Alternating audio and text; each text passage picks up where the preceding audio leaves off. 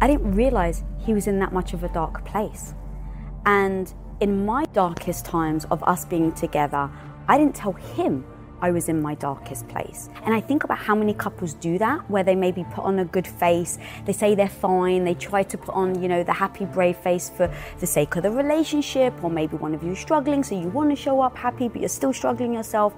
How many of us convince ourselves that we're fine? I hope people hear that. I mean, I can feel my heart pounding as you're saying that.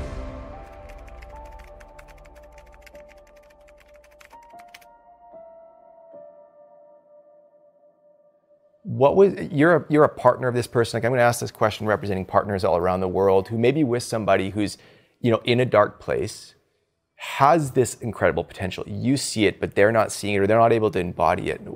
What was happening in your mind? How did you give him patience and then also let him know when the time was there? In hindsight, realizing how deep he got and how many signs I may have missed, how many things he wasn't just coming out and saying it, and then vice versa, when I was in that situation, I wasn't telling him. And don't even ask ourselves the question of, are you happy? Is there a change you need to make? And so if we don't even ask ourselves that, how do we expect our partners to know? And so everything that I've heard about his dark days are all because he's spoken about them in front of the camera to try and empower others.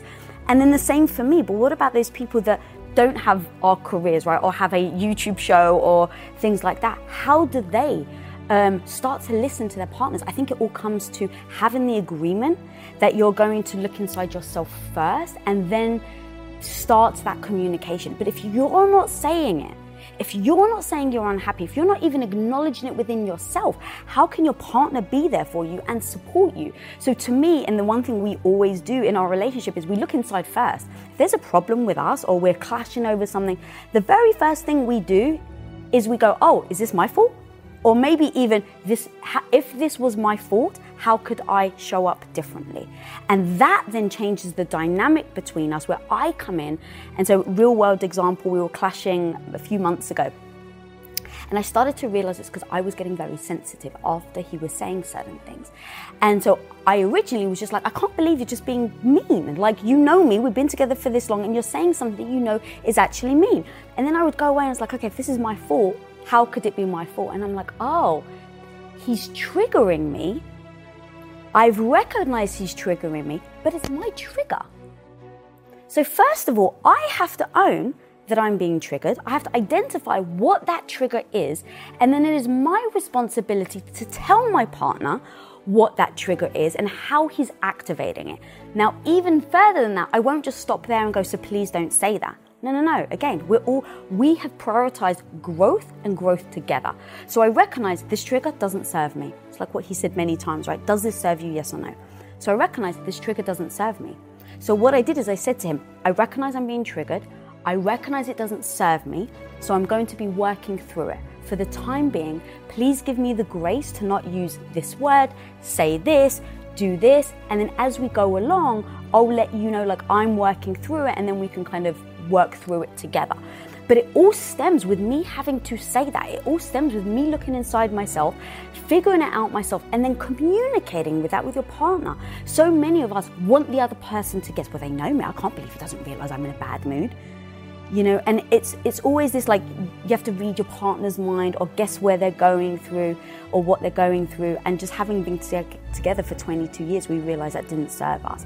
And so doing the inner work first, agreeing to that as a couple, and then giving your partner space to communicate with you how they're feeling, what they're going through, and then coming up with solutions together. But I just think it's very difficult for a partner to have the weight of, if you see your partner's going through something, what do you do? It's like, it actually has to start with the person that's going through it.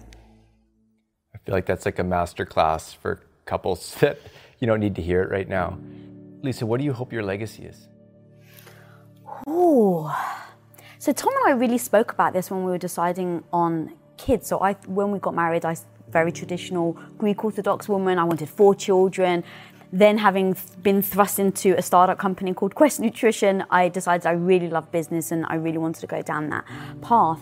And then when I started to think about kids, I was like, why did I want kids in the first place? Like, I just started to give myself space because I didn't even question it. It was like, I just was told I was going to have kids. So when I started to ask myself the question, the very first thing that came out was, oh, it's because of my legacy. And then I was like, but what does that even mean? Like, we throw it out as a word, but have we identified like what legacy may mean to me? Because I think it can mean something different to each person. And so as we were sitting there, I was like, well, I want kids for a legacy. What does that actually mean? It means, okay, when I'm dead, how am I going to be remembered? Someone will remember me. And I was like, okay, well, yes, if I have kids, my kids will remember me, but is that what I want legacy to mean to me? And what I realized was like, no, we've actually dedicated our lives to global impact, to helping as many kids out there as we possibly can.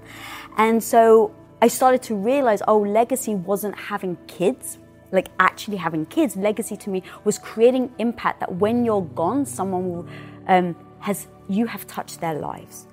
And to be able to meet a woman that maybe has read my book, Radical Confidence, or has said that they've seen a piece of my content and I've taken them from believing that they were maybe worthless or had no value or they didn't believe in themselves, and something they heard me say shifted their mindset enough that they believed in themselves after that. And they still have to do the work and things like that, but being able to make that shift is such an incredible gift, I think, like gift for me, that I'm able to see other people shift their lives.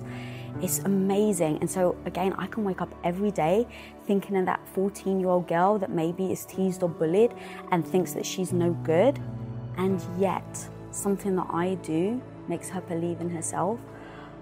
That just makes my heart sing. And then eventually, I think, ideally, it's for someone to say they have radical confidence, but they don't realize it even came from me.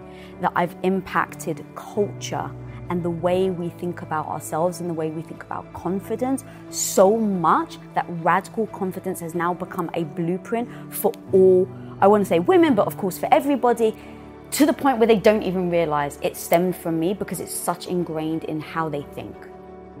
Yeah, I can feel the fire from the two of you. Radical confidence has come up, mindsets come up, age of imprints come up. I mean, all of these things that are driving you, I can feel it. My final question to you, for Tom and Lisa Bilyeu, what's next?